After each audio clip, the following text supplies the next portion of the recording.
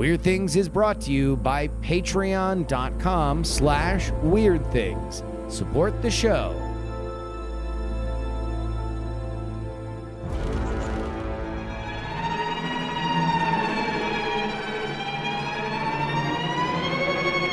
Hello and welcome to the Weird Things podcast. I'm your main, joined by Mr. Bryce Castillo. Hello, that's me.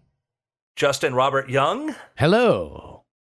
And Brian Brushwood. That's right. Gentlemen, we've talked a lot about a lot of different things. It's true. I'm glad somebody's finally spitting At least we're fire acknowledging it. One Yeah, decade I in, we see can it. finally say we've been doing We've enough been of it. talking about a lot of things for a lot of time. I go out on a street corner. Many and I people say, are saying, "What do you know about Weird Things?" And they say, "I've not heard of that." And They say, so- I don't have any change on me. Right. Yeah. I don't carry cash. Yeah. One of the things we've talked a bit about like exploring the outer planets, and we've talked about space stuff, interstellar travel. For our audience listeners, if you listen closely, like we cue in on things before it even hits the mainstream and stuff, because that's what true. we are. We're early adopters, early noticers, early opiners, Early on these things. champions. Mm-hmm. Yeah. One of the things that we'd Early talked haters? about were, that too. We've been Actually. talking about were rogue planets. Yes. Oh, yeah.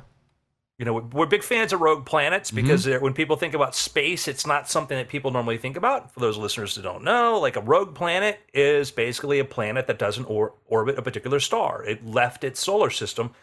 And the estimates for the number of rogue planets out there are extremely high. There could be, some people say, maybe as many planets free floating as there are planets orbiting stars. Wow. Which means a lot. There could be billions or trillions of rogue planets going through there. And our solar system makes a circuit around the Milky Way. Like, we go around the Milky Way once every, I don't know, When we get around to it, yeah, don't it's like pressure 300 million us. a year. I forget, we get around, all right? We do. But we do make these things, everything is in motion and do these. And so rogue planets aren't just sitting there between point A and point B. They're moving through space too. And we've talked about getting things done. Playboys. We've talked Penthouses. play girls, Roustabouts. play planets. Play planets. We've talked about before, one of the ways in which an intergalactic civilization might come about isn't just you go from your solar system to the next solar system over. Like, our solar system goes out, we have the Kuiper Belt, we have the Oort cloud, we have things that extend further out than we realize that come to the fringe of other solar systems, and you just might go from going from planets to comets or asteroids, or even there could be planets that are further out in our own solar system. We've talked about Planet X, to the idea of rogue planets. And now somebody finally has picked up what we're putting down. I mean, probably independently thought about it. But a new research article in the International Journal of Astrobiology talks about the idea. This is by Irina Romanowskaya. Says, she says, I propose that extraterrestrial civilizations may use free-floating planets as interstellar transports to reach and explore and colonize planetary systems. So we know the concept of a generation ship, which is like this ship that you just have multiple generations of people live on there, and eventually you get there. That's basically that. And we've talked about this on here, that idea of if you wanted to just kind of expand outwards, you could use rogue planets, which is what this paper is talking about. Well, and it's all a question of like how much do you know with how much fidelity? If you knew all of, let's say, the next 27 systems nearby, all of the objects that are expected to be swinging around the comets and so on, then you could, with the slightest nudge, have a subterranean, self-sustained ecological economy inside of a planet, buckled up, ready to go, and then just wait for whether it's you set off a nuke or whether you wait for the right comet to whip you out, and then you end up sort of like a tourist or a parasite, spend a few generations orbiting another system, knowing that the next comet is going to slingshot you over to the next one. Just assuming no Herculean efforts at trying to move a planet's trajectory, considering there may be billions or trillions of them, it might just be a matter of mapping them like the currents and say, hey, we know in 200 years, something's going to come through our system that's going to work its way out past Alpha Centauri. So we're going to hop on board there and We're just hitching a ride, without having to, a lower tech civilization could do that. Yeah, so you're just catching it like it's the next tram. You're just like let's all load up. That's even better. And we know where it's going. Because you could have a fleet of, let's say 200 battle stations, 200 battle stars or whatever. Yeah. You link up, you hit that orbit, you mine that rogue planet for all it's worth. You extract whatever energy producing minerals or H3s there are, and off you go. Well, it might maybe, but the challenges of trying to intercept it and to get resources from there might be costly compared to exploiting elsewhere. Just think about it like missionaries or people who just say, "Hey, we want to go to the stars. We're gonna catch this current that goes out to here, and we're gonna go see because we know it's gonna take us through interesting places." And just for people wondering, like, how does it survive without a sun? Well, if you have water and then basically the top freezes over and you have geothermal, you could still have life. You could have oceans. It's just going to be under a layer of ice. Yeah, essentially, the whole planet becomes a space vessel. That's the whole idea. Is that like can you colonize a rogue planet with the understanding that it will take you somewhere else, and you will eventually. I mean, I guess the key is longevity here, right? Like you gotta have a commitment that it's going to be a generation ship. Wouldn't you want to practice take a for example Europa, right? Build your whole hamster city down close to the geothermal vents and run everything and live for a little bit. Well, think about on that point. You think about why would I want to leave? Why leave Earth? If you're super intelligent prehensile squids in Europa living under an ice cap, and I'm like, hey, how would you like to live under a slightly larger ocean ice cap, plus get to visit other solar systems? And it'll be an environment similar to what you're already in. That would be kind of cool. Yeah, I guess. I mean, if I'm getting to the theory of mind of a squid monster living on Europa, but the idea is where we talk about I'd miss my sun and the blue sky and all that. Like you already live under the ice. It's just different. It's just ice going somewhere cool. Well, yeah. Plus, as we've talked about before, for extended trips, the increasing importance of VR makes it so it's like, what do you care if it's an actual perfect blue sky day or one that is projected into your eyeballs? You're still going to feel like it's the most magical day ever. I mean, I love VR, but also, boy, did I know the difference between playing golf in VR with my friends than leaving my house during the lockdown. Yes, but do you know the difference? What is the difference in anger of continuing to be unable to defeat the Rat King, whether we're in person or virtual? What if we're in VR right now and we're on a rogue planet drifting between the stars? I mean, I'll tell you. Look, I think that there are a lot of reasons for which everybody would understand, okay, this is the new normal, right? So I do buy your premise in that, if we were on there, then yes, VR would make things more, I would rather have that tool in the new normal than not. Right. Well, imagine if our subjective experience was essentially, this is going to be a dumb Brian thought experiment, and Andrew very likely will have very good reasons why it can't work. Getting ready. Justin will very likely have reasons why it will not be stylish enough for his interests. But imagine. Fashion plate. Imagine Justin Rappatung. we get onto a rogue planet. Mm-hmm. We get all of our brains either uploaded into computers or our chemistry slowed down enough that and we are able to basically pixel for pixel fill our eyes, ears, all of our senses with a sense that we're on Earth. But instead of but we get to pull the go fast button, and one at a time different solar systems come to us.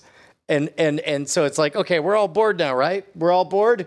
Great, pull it. Now, what's actually happening is all of us are slowing down, not quite hyper sleeping, but just, Yeah. all of everything's slowed down. Suddenly, we're at Alpha Centauri, and now we get to go out, like basically I'm talking about a cruise. I'm just saying, no. What you're actually explaining, you are explaining the God. magic school bus. Like, Yeah. God is a You cruise director. exactly. Yeah. Brian, And the Lido Lounge will now be playing COVID. Everybody come. Brian is a intergalactic Miss Frizzle. Yeah, I don't know. And then like you make some babies and you decide like, well, leave them to populate this one. I'm gonna make 20 more and save them for You the just next drop one. your children off like spores on a planet. Yeah, because I'm gonna survive long enough to see them on the Flippio. Yeah, on the Flippio.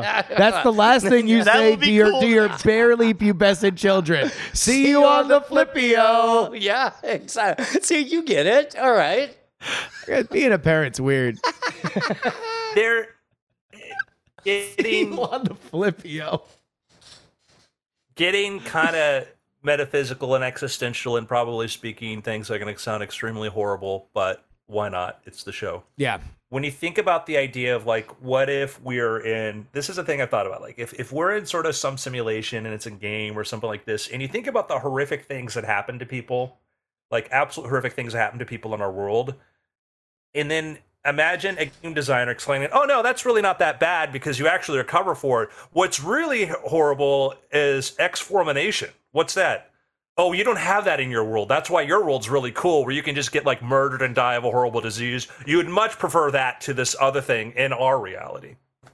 Ooh, that's Follow? interesting. So yeah, that we are gifted for having some sort of a permanent death state, where in their world they do not. Not necessarily that we have, like, the idea is that when you play a video game, like in our reality, we think like, what are the worst things in the world? Like, I don't know, getting murdered, going through like being tortured. And what if this was inside of another reality? Like, no, like that's you can recover from that. There's a pill. It doesn't really last. There's really worse things than that. Yeah. Oh yeah, we have a thing like, oh, it's like, you're getting, attacked by hyenas for 1 billion years. That's a normal thing that happens to people here. Yeah, that's way worse. Yeah, that is a. I mean, I guess we're kind of getting into the like Dante's levels of hell, right? Yeah. Yeah, and I guess that's the point, is to sort of say, is like, when you start thinking about, realities inside of realities, if what's your idea what the worst thing in the world, or the most, like, oh, what's better than sex? There's this thing called, we saw Fentanyl. an Avatar, apparently. You just stick your tentacles right in there. You just F a planet, Yep. That's what you do in Avatar. That's exactly the place where people see tentacles getting shoved places. Avatar. Yeah. Hey, patreon.com/weird things is where you need to go to get your tentacle, aka your credit card, and shove it into the database that gives us money. Oh, listen, I'm glad you brought it up, Justin. People don't talk enough about tentacles, and Nope. we are way too short on them. Look around. How many tentacles do you see in this very studio? Considering anything I was going to say was going to be too graphic, none, Brian. That's right. And is that number too much or not enough? Not enough when it comes to the money we would like to make on So, patreon.com/weird things. Listen up, suckers. Give Yeah. us those tentacles at patreon.com/weird things. I Tense up, didn't know pose pointing down. out that Avatar normalized tentacle porn Yeah. was such a controversial statement. What if that was where the idea began for Cameron, and he worked backwards to build the rest He's of that watched movie? a ton of anime. Come Oh on. yeah, oh yeah. He's like, I need to normalize hentai. How do I do it? Think, Jimmy, think. And next thing you know, Avatar. The next 15 years of his life, just making Zoe Saldana do another take with a gigantic mech machine on her face. You heard it here first, folks, and hopefully it lasts. Patreon.com/weird things. We're all in agreement that movie's going to make $1 jillion, right? Oh, yeah. It's good. It's going to crush. It's gonna Again. and it's gonna remind and everyone's us. and everyone's of going how to complain good. about it, and everyone's going to be like, I don't know, it was. But if there's one thing that Top Gun showed us, is that we just want to see the cool thing on the big screen. Yep. Now more than ever, and it's going to be a lot of cool thing on a big screen. And apparently we're more forgiving than ever now. Like, competency is the new A+ in movies. There's a funny article by the font designer who was asked to do the new Avatar font. Oh, really? Because he's like, yes, I've seen the video. I've watched it a bunch of times. And then out of nowhere, I get the request to do the new Avatar. If you haven't seen it, there's a Saturday Night Live video about why Avatar's font is papyrus, one of the most beleaguered and made fun of fonts in the world of typography. It was like next in like Comic Sans is still neck broken swinging from the gallows, and next in line is Papyrus. And then Jimmy Cameron says, he looks good. Yeah. So in the video, Ryan Gosling plays, it's probably my favorite Ryan Gosling performance ever, where, you know, he chooses Papyrus and he gets, you know, stalked by people who are like, I know it, you did. You know? Is this riffing on Helvetica or some other font-based movie that I don't know? No. It's font nerd stuff. Yeah. It's just the fact that, you know, like, if you see it, if you knew it, you're like, the most expensive complex we ever made. He effing used Papyrus. Papyrus. Well, Papyrus has impressive consistency amongst letter forms. But also, it's like that's what makes Jimmy Cams, right? Like, he sticks to the basics. It's like every herbal tea shop, and you know, it's just, you know, you go to like a craft fair and it's Papyrus everywhere. It's like, oh man. So anyhow, that is funny. But hey, you know what's cool? What's that, Andrew? Main Cooler than Papyrus? Megalodons. Megs. Oh yeah. Megs. But new and research. Megs. But you know it sucks. There's no more Megalodons. No. Dead. Right? No more. They all died. No more. Well, Jason Statham killed them all.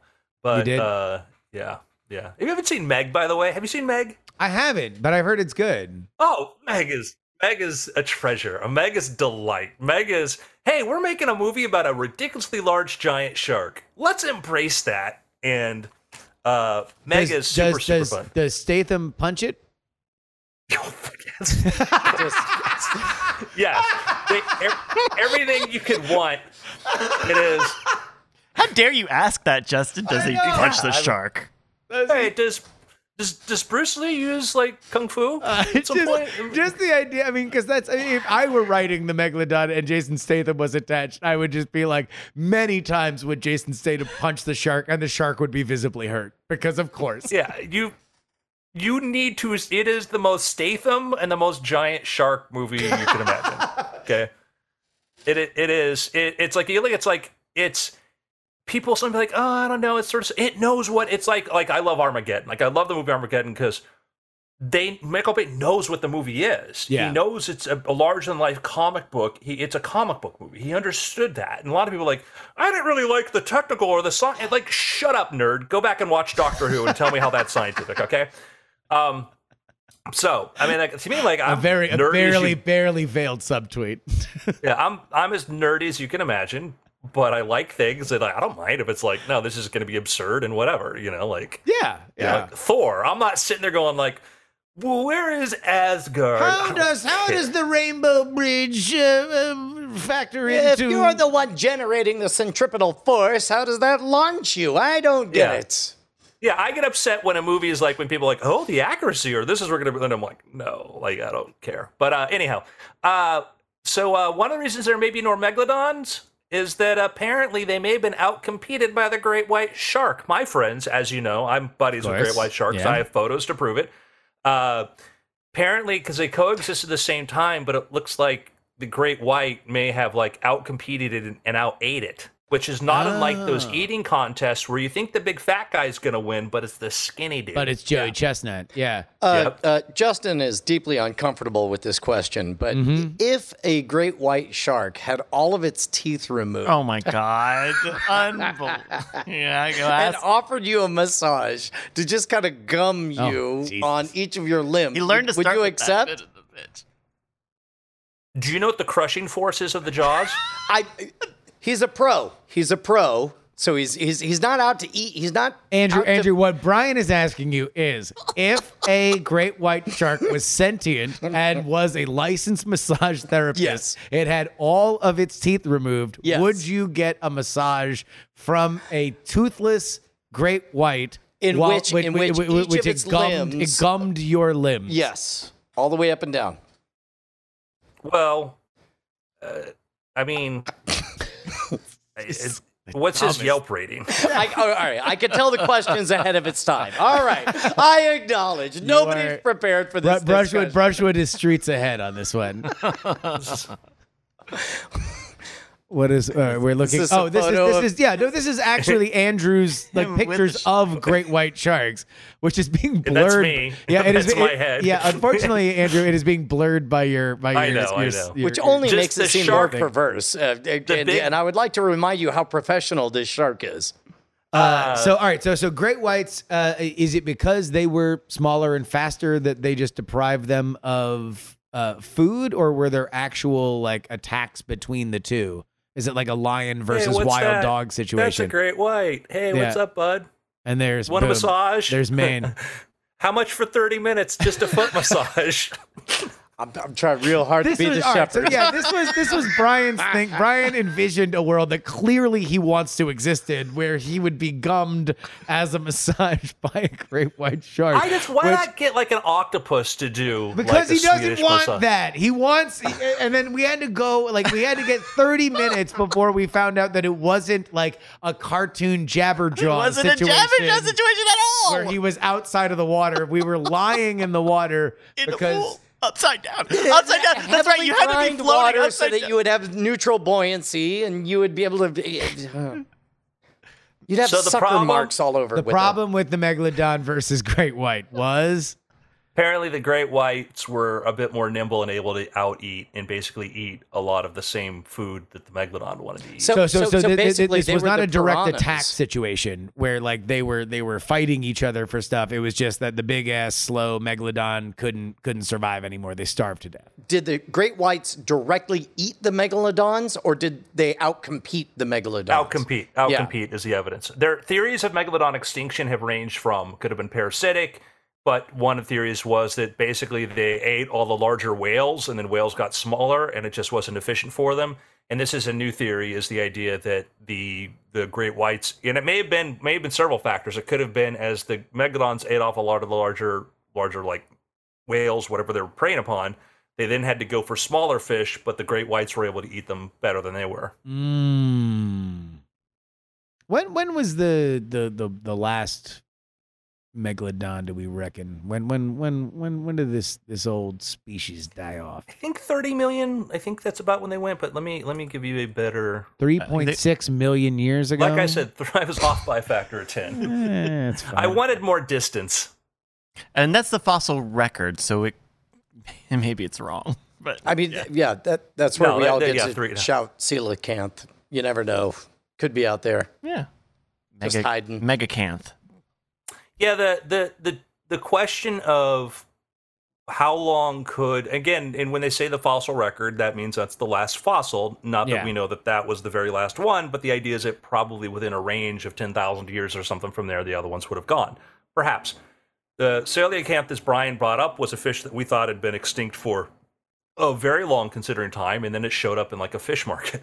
And the difference there would be that the areas where the megalodon would have hunted and eaten would be areas that we would have seen that. We'd be seeing whales with big chunks missing out of them. Although the premise of the book Meg by Steve Altman, of which the movie Meg is very loosely based upon, was that they'd been living in like the Marianas Trench below a thermal vent. And it wasn't until that there was a layer, or below a thermal layer, it wasn't until that layer got disrupted that the megalodon started to come up through there. Am I right in that part of the reason everything was bigger, millions of years ago, was straight up because the atmosphere had more oxygen in it? That's why, like, for example, you can get pretty big bugs, about yay big. I'm holding, imagine, I don't know, a couple of yeast rolls, but dragonfly used to be as long as a 6 foot sub. But because they breathe through their skin, that was only possible back when the oxygen concentration was much, much larger, right? So yeah, for insects and stuff, yeah, like that's the theory, is that metabolism, the higher oxygen level could support larger insects that could fly and do other things like that. Remember though, the largest animal that's ever lived is the Antarctic blue whale. And so, that's alive today. And this thing weighs, it's like the size of 33 elephants.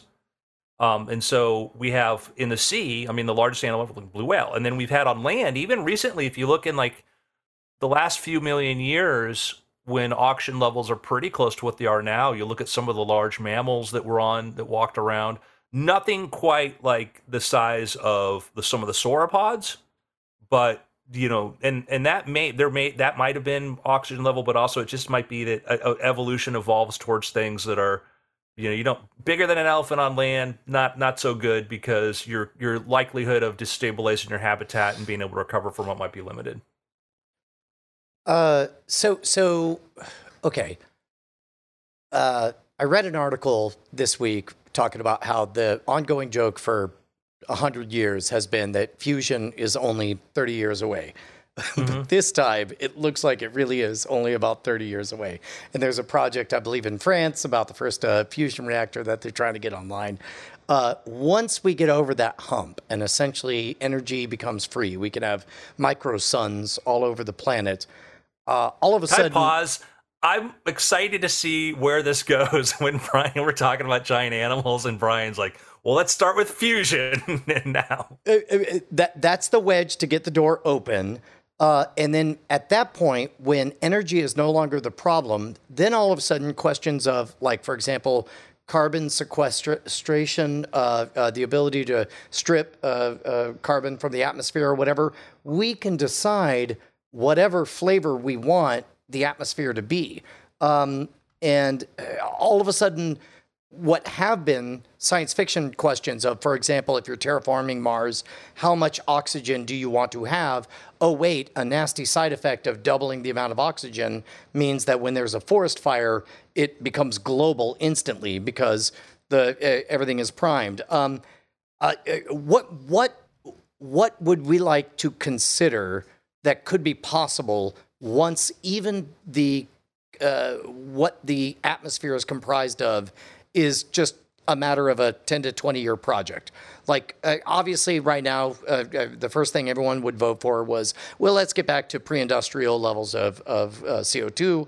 But outside of that, do we stop there? Do we increase the amount of oxygen so we can all run faster and be bigger? Do we reduce the amount of oxygen and make us all more efficient? Life on Earth is pretty optimized for kind of the level that oxygen is. As it changes or decreases, then we would have to adapt to that, which that's part of the problem with climate change, is that if it happens slowly, life will adapt. If it happens too quickly, it won't. And some things are going to have problems. So I would take your idea and think about, is there a scenario where we could take a part of Yellowstone and build a dome, and the dome could be a real dome, the dome could be some sort of electromagnetic field or sonic field, and then change the oxygen levels there. Right. And likewise, what is the morality of aesthetics-based changes? Like, for example, again, everyone's going to have to take a big leap to join me on this ridiculous thought experiment. But assuming that you're not going to make any species extinct, you're going to be as healthy as you can be, why not add sparkles to the atmosphere and make every sunset also have a rainbow or something? Like, is there a reason not to? Well, we can't even get Starlink without people. I'm going to need you to leap farther to join me on this. But my question is. Yeah, but I'm like, well, yeah, people object to that. People object to that, which should be simple. And astronomers that have some concerns about that. So when you start saying adding sparkly sunsets and stuff, like, if providing kids living in rural areas of Alaska on Indian reservations with no access to the internet and giving them internet is controversial because it interferes with backyard astronomers, where do you think your proposal in like? Ooh. The Lisa Frank initiative. Oh, yeah. About how pretty it would Yes. be. Yeah. With, More- magical more pretty unicorns sparkles. Okay. I pledge that by 2045 we will have pastel colors and sparkles in every sunset. Okay, I have one for you. The morality of we have fusion, we've fixed climate change.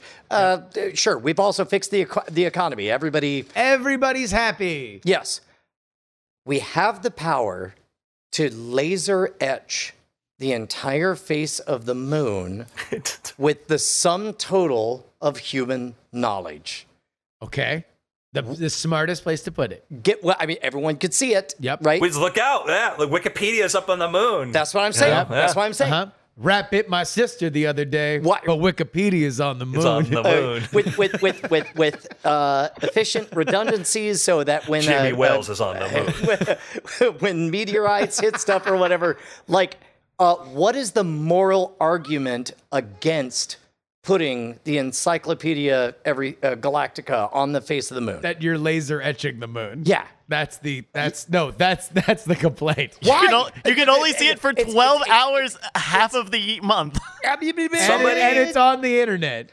We need to bring in the Sierra Club here, Brian. Internet, dude, we are 2 or 3 well-timed solar flares away from losing most of the computers on the planet. Yep. That will not affect the copy of everything we know that On the is facing moon. us on the moon. All you Yeah. have to do is grind put it on a a stone. So and there's you can nothing see it. there's nothing else that we could do down here for that. Okay, so again, I'm a moon purist myself. what's so great about the moon? It's a beautiful sphere, Brian. And when you don't understand, see, that's exactly a moon defacer's argument that this is not a precious resource. Like all of a sudden, you don't need to worry about Starlink because So, anybody all right, who's let me- standing and looking up can know how to make penicillin. But the cheese, if you mess with the cheese. Yeah, there's cheese up there. If you mess with Let the me- cheese, I'm going to be And really by mad. that I mean chi like energy. Okay, if we were like There's Brian, if multiple cheese. let's fill the Grand Canyon with water. I mean, I'm in, but go on. Well, I'm saying, you and I might be in. You and I might be very cool. Speaking of which, not that I'm going to equate you to Hitler, but did you ever see the early plans that Hitler had for the Mediterranean? No, did it involve the moon? That would have been next steps. But Okay. this was there was an early Third Reich plan. The idea was to basically get the Strait of Gibraltar, dam it all off, drain it out, and basically just create all this new land between Europe and Africa. Okay. And it may not be a bad smaller idea.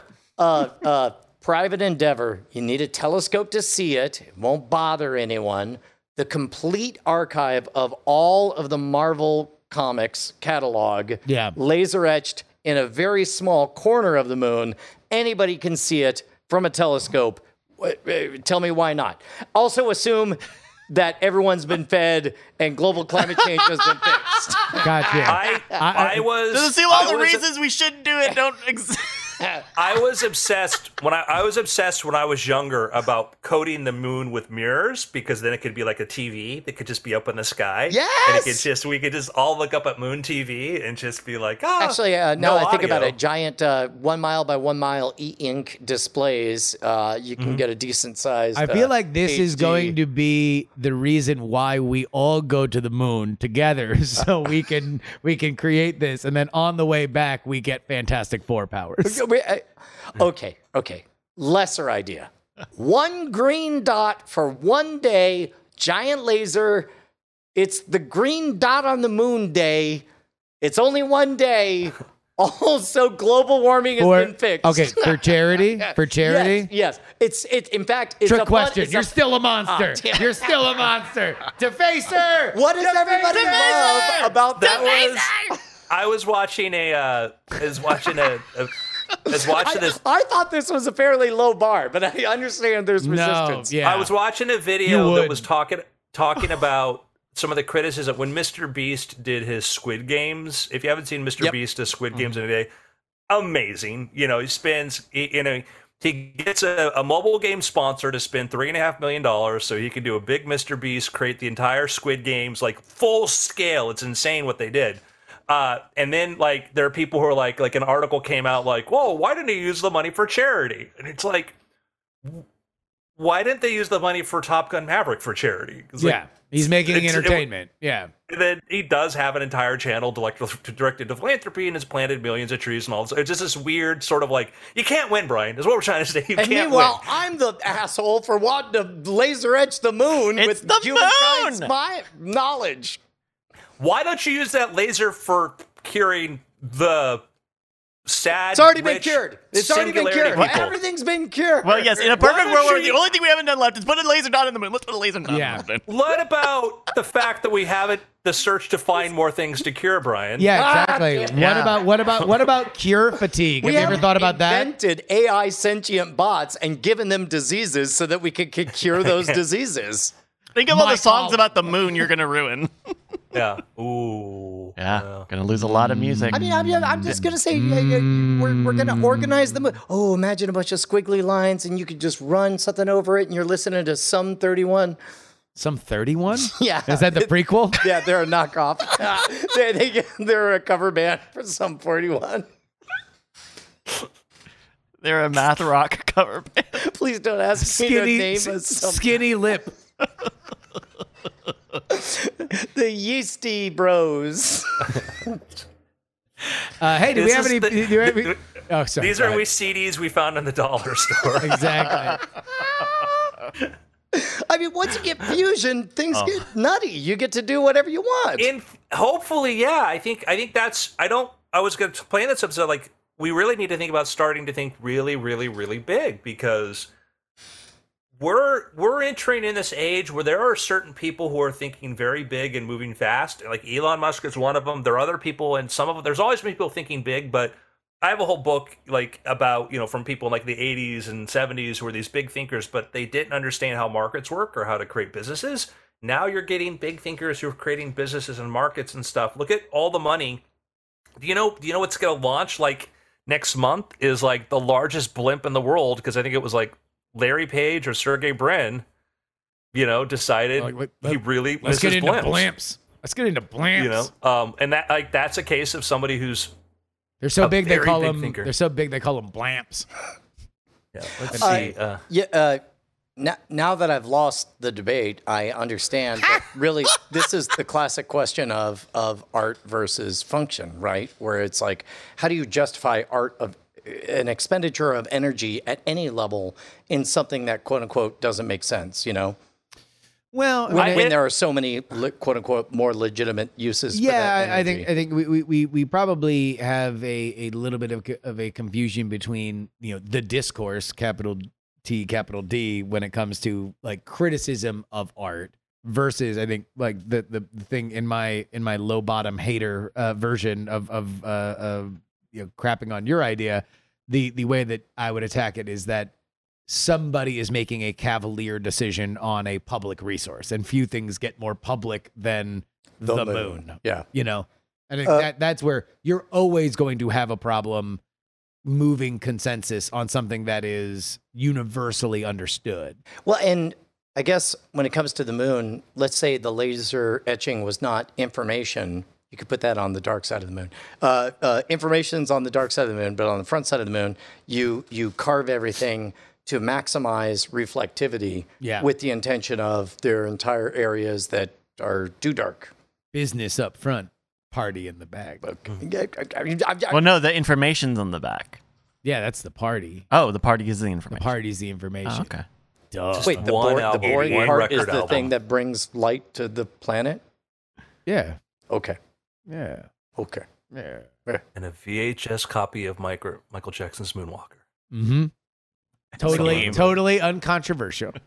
Totally, yeah. If you go to the LTAresearch.com, this is the company that Brin's one of the funders of, and they use the example of if you have these big airships, if you have disaster areas where all of your infrastructure is gone, your ports are gone, roadways are gone, how do you get them supplies? And so that's what they want to do. Their first use case for building really big, giant, awesome airships Oh, you want to know what? I wonder if this was always whenever you drove down south from the San Francisco Oakland area down to Palo Alto, there is this gigantic airfield that had these massive blimps forever, and I had always heard that the Google people had bought it out and were kind of using it to test stuff. I wonder if this is the fruit of that labor. Yeah, they've got facilities in Sunnyvale and Mountain View, so probably. Yeah. Have we talked about the fact that I believe Walmart has announced like 7 different markets that it intends to do drone delivery? No, although I will say, all throughout South Austin, those little Coco drones, delivery drones, are all over the place. Now, I see do them they actually constantly. land? No. These are not flying; they are rolling. Got it. And so they roll up on the sidewalks. They roll up to your house. We actually got delivery in them once from a place right around the corner from us. But these things are in use, in heavy use that I have seen from a few restaurants around the South Austin area. That is Crazy. awesome. Well, and I've seen these things on college campuses for years. Yeah. Like I've always seen them on TikTok of, the robot fell over. I'm going to help the robot. So it just makes sense that they would keep scaling that up because it's clever. Yeah, it was. I mean, it's a little slower than Yeah, There's only so many drones. I mean, the question is, what do we do with all that energy we're saving? And I'm just saying, maybe a second backup copy of Wikipedia. Maybe put all of Beetle planet Bailey on the would moon. be- okay, fine. What about a book? Maybe what about a book? Yeah, what kind of book? What if- yeah. Because they make posters of all of this information. What if there was an ancient alien civilization that died because of some sort of like once every billion-year meteor strike, and they wanted to warn us, so they made a replica of their planet by etching our moon. With You ever all think of about the that? craters. All the craters are Yeah. actually The moon It's is like our statue. It's our moon. memorial it's their warning. statue. Yeah.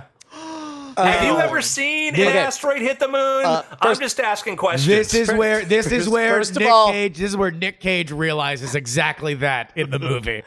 Congratulations, you've gone straight to series on History Channel.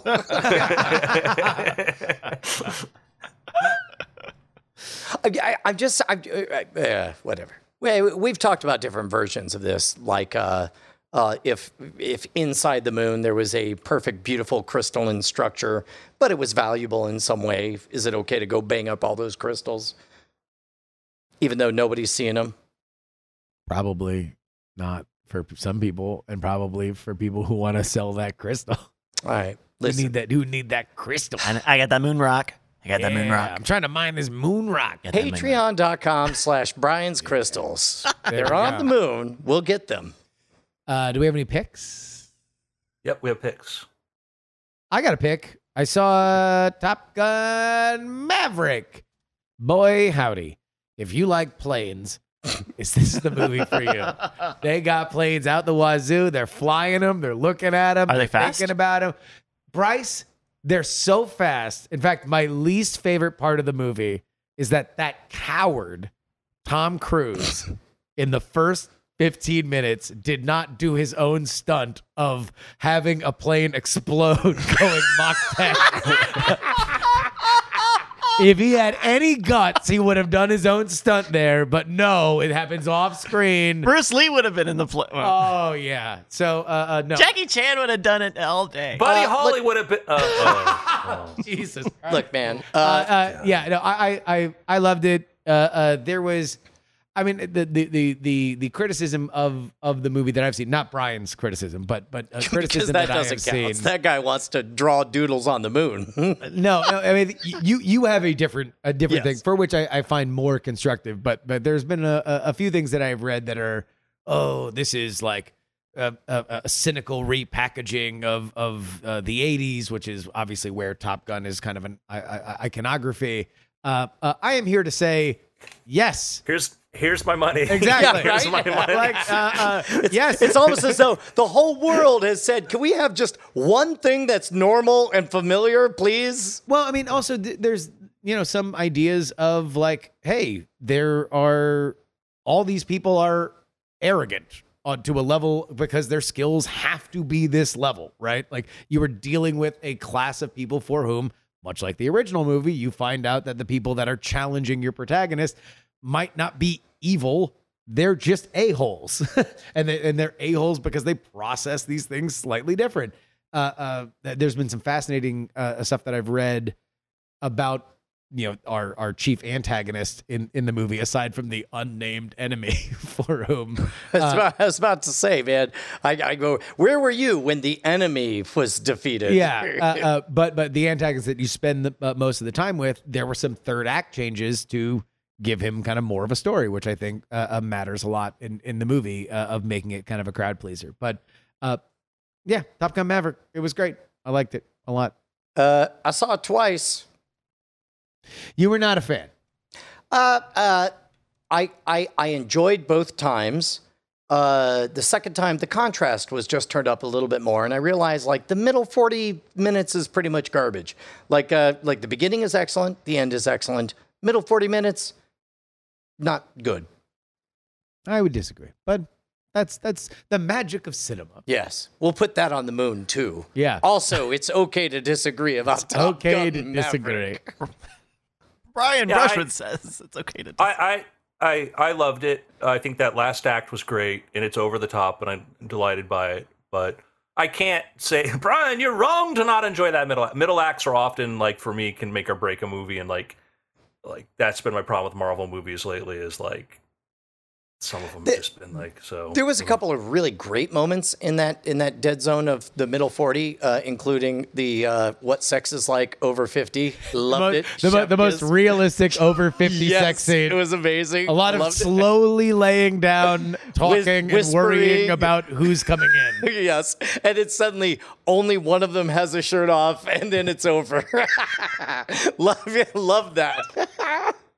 Yeah. I'll tell you what it did. Make me do. I will say that movie relies a lot on Miles Teller's performance, and that's the son of Goose Rooster. Yeah. I think that like the more I've thought about that movie, I'm like, wow, like this would be a lot less tolerable if I didn't care about Rooster, and Rooster wasn't as for that role as filled out of a character. As much of a cartoon as it is, like I never minded that he was living his life as a cartoon replica of his dad because it made sense. Somebody who would worship at that altar and all those things. To my surprise, the first thing I watched after Top Gun Maverick was Edge of Tomorrow, the most underrated, most brilliant Tom Cruise movie, full stop. It's great. Yeah, Edge of Tomorrow is great. Yeah. Especially that end act where they write down Wikipedia on the moon. It was great. All right. Who's next? I'll go. I saw a movie that I liked most of. It's a low-budget gem from, I believe, 2012, 2013 from Oscilloscope. I want to say it's called Cohesion or something like that. Probably should know the name of the thing that I'm promoting. Coherence? Coherence, that's the one. There you go.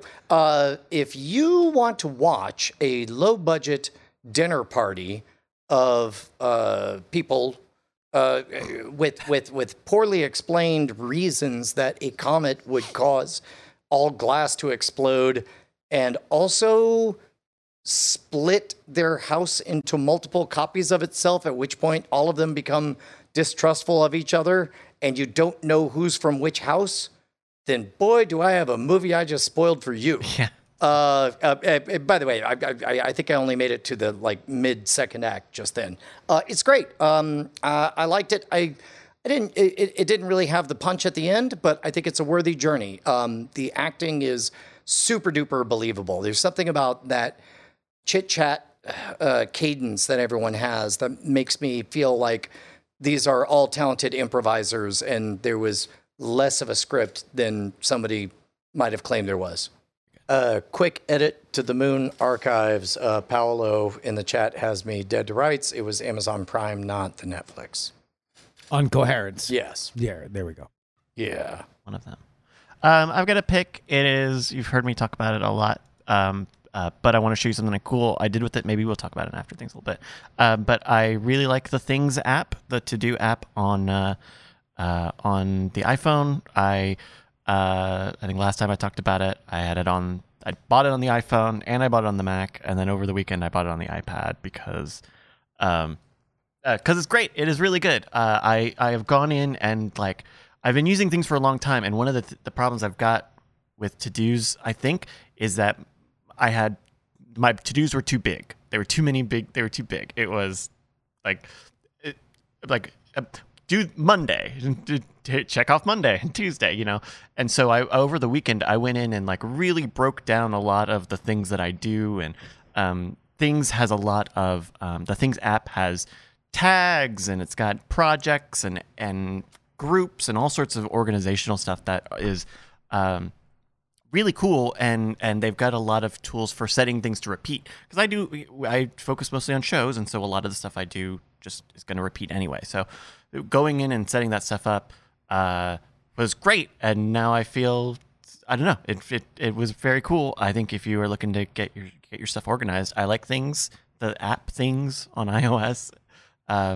It's great. It's a little expensive, but it's not a subscription, and it's very good. Cool. Yeah, I tried Things forever ago. Yeah. And I don't know. I go in and out with to-do solutions, as I think many people do. But when it works for you, then chase that dragon. Yeah, because there are a lot of productivity suites out there, and a lot of them are calendar focused. And I'm just the nice thing about the to-do list and the way Things is it's very drag and drop. It's very you don't need to set 5:15 p.m. and you're scrolling through the whole thing. Just write down what you need to know and it's there. I really dig that.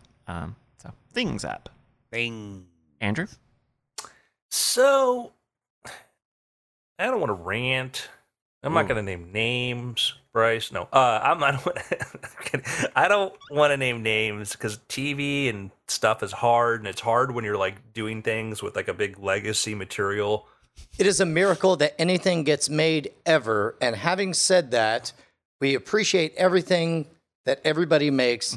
Also, please dish on why Obi-Wan is so terrible. I'm not going to speak to that in particular or anything. Okay. But do you remember when, like, I don't know, 10 years ago, 15 years ago, Star Trek fan movies started to look better, and like, because people would start raising money and do VFX and stuff, and you'd watch them, you're like, for a group of people working with nothing, but actually they bring in actors from Star Trek to go do stuff, to like do this stuff. You'd be like, I love the fact that people did that, and that's really cool. But it still would look sometimes an effect might look cool, and then it looks super cheap. Like, wow, why are you just shooting this in like a gravel quarry? That looks super low budget and cheap. And now I'm not going to name a franchise, but I'm experiencing that with a franchise where not only is the writing so watered down and weak that I'm looking at this going, this looks cheap. This looks so cheap and just not like what could be one of the most amazing moments in, reunions and media feels like a crappy fan film. Not speaking about anything in particular. We're I would hate anything that of course happened. talking about the documentary Brushwood, A Man and His Moon. Exactly. The 2022 documentary about a Exactly. guy in his quest to write down things on the moon. I'm not speaking of any franchise or television show. It's on streaming or otherwise. But sometimes you can be so woke you're racist. And I would describe that when when you clearly have a lot of faith in an actress and you really want to make sure that she's the star, and so you don't put any kind of prosthetics on her face to make her a crazy alien, but in the opening scene of your show, the Goon Squad shows up and out comes Frankenstein. and Dracula and a black woman that in the 90s that would have been 45 minutes from Spike Lee. Like that would have been a cut and dry example of how you are otherizing a black woman. But I am not speaking about anything in specific. That would just be a very unfortunate thing to happen. It would be an I just wanna unfortunate thing say- that would happen. If you want to help underrepresentation, write really good material for people. Don't put people in a position where they have to make stuff that's really poorly written or done. Legit. and they get criticized for it. This is just a general question. General. How you gonna write anything when you ain't got no hands? I'm just saying in general. It's hard to write when suddenly your hands are gone. Boy. All right. Look at that. Boy, wow. Hey, everybody. And also, like, I have this thing of, like, watching stuff where, like, I'm not naming a particular show. No but literally, particular show. If you went across the street and you grabbed somebody out of the Starbucks from here and threw them in some sort of fantasy sci-fi attire and put them on camera and did this 5 minutes later, it would look, I feel like I'm literally watching something.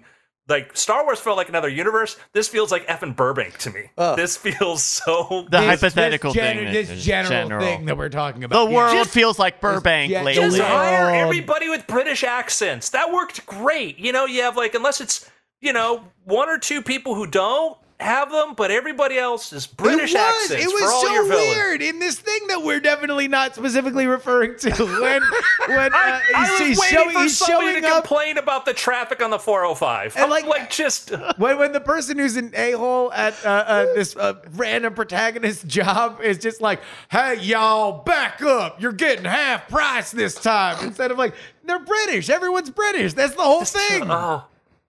Oh, God. I'm glad I don't know just what a you're describing, hypothetical. but I would not want to watch that. Well, I I mean, would s- nobody's referring to anything in particular. It's just the It's hypothetical the situation that we're hypothetical- setting yeah. up. Yeah. I- Hypothetically, I'd call it Obi Woof. I mean, I was This so one's a hyped. dog, ladies and gentlemen. Hypothetically. Thank you for explaining. That would be a groan. Yeah, Yeah, anybody finish Moon Knight, by the way? I did. I didn't start it. The I last finished it. episode would have been a fine first episode. Would have been a good 2-hour movie, I think. I agree. Cool. Well, I have a pick. I do have a pick. Okay. Yellowstone 1883. Oh, that's one of the spin-offs, right? That's the one on Paramount, right? Yep. Yeah. Taylor Sheridan wrote this. The lead actress in it is fantastic. It's a great cast. It's people embarking upon the Oregon Trail, which I don't know if you realize wasn't fun. Yeah. It was fun, just not very easy. It's revisionist in the sense it's trying to, well, I not say it's revisionist, but it's trying to be sympathetic to, like, you know, the indigenous peoples and everything and sort of the plight of all this sort of stuff. I thought I really enjoyed it. Very, very, very much enjoyed 1883. Got Sam Elliott, right? He's great. He's great. Trying to go down the Oregon Trail. Oh my God, I'm listening. Go Hi, on. it's me. Go on. Absolutely uncomplicated actor Sam Elliott. Somebody needs to fjord the chalk the boat and fjord the river. I only got Pretty one much. question. Yes. Episode 2. Good. It's great. I really just enjoyed shot 400 pounds of bison. it. And I ate three that's and went on. 3 or 4. I forget which episode that happened. But I am comparing this to nothing in particular, where I watching something where there are characters that I'm already familiar with. I understand the circumstances, things like this. Things should be kind of a slam dunk, and I don't like, oh, you already no, you can. Lord of the Rings was fantastic. And Lord of the Rings, and fans who had read those books and grew up with those books and knew every single detail, Harry Potter was fantastic. And we think about Harry Potter now, we think of, that. The good thing they stopped at the last Harry Potter movie, and they try to continue the universe with a bunch of older people and take all the things that are fun and joyful about it out of it, because that would have been a mistake. But All of this is going on the moon, I'll have you know. 1883... there's characters you never met before, don't exist, and you care about their fates. You care about what happens to them. In episode 2 or 3, you're just like, yeah, but that's only because they named moments him. for each here. Hey, I'm Ed Sears. I hope to meet somebody named Roebuck and start a catalog. Yeah, I mean, but I think like there are elements where like sequels are often the most well regarded of a franchise. The first movie after the iconic one, because you have a shorthand, and that allows you character-wise and story-wise to take other interesting chances. And I think in our world where every franchise is being mined within an inch of its life, but between sequels and prequels and spin-offs and everything, that's the most frustrating part, is when that shorthand is squandered so boring choices can be made or lame production decisions can be made.